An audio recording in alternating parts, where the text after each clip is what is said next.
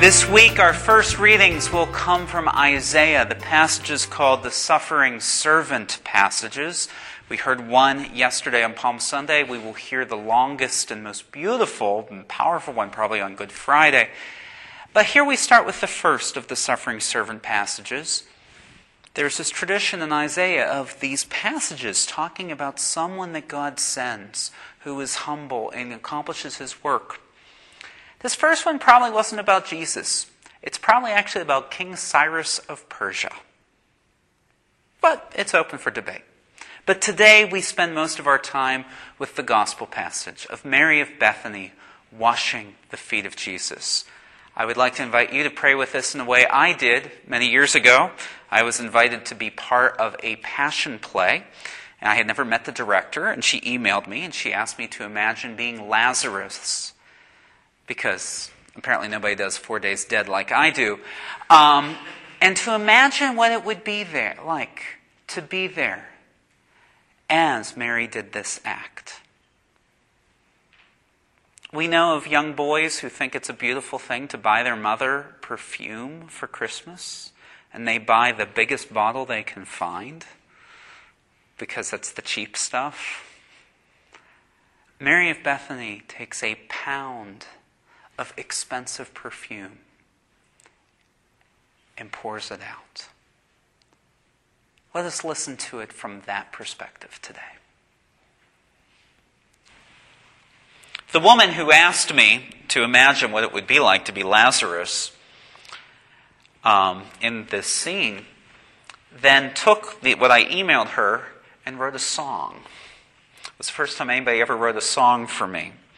So I've spent some time with this passage. But it's so weird to hear this on the Monday of Holy Week, because this just doesn't seem to be what we associate with the Passion, this passage. But we think of Mary of Bethany. Okay, she's not Mary Magdalene. She's not the woman of great sin who washes Jesus' feet in the 7th chapter of Luke. She's somebody else. But after seeing her brother raised from the dead, does this. Just 6 days or 5 days before Jesus gets down and washes other people's feet. What does this say? To lavish such a gift that seems so wasteful. When it comes right down to it, washing somebody's feet, in any case, is one of the most extravagant things you can do for somebody, because they're going to put on their shoes or they're going to walk again. I mean, it's only a temporary relief. It really doesn't do much. But what an expression of love and care. The woman who wrote that song has become a very good friend of mine. She is somebody who is extremely filled with the Holy Spirit. And it is my honor to once in a while have coffee with her. And I just feel infused with the Holy Spirit. It's sort of like smelling the perfume in the room. But how about us? How do we care for people in ways that seem kind of silly, but express love?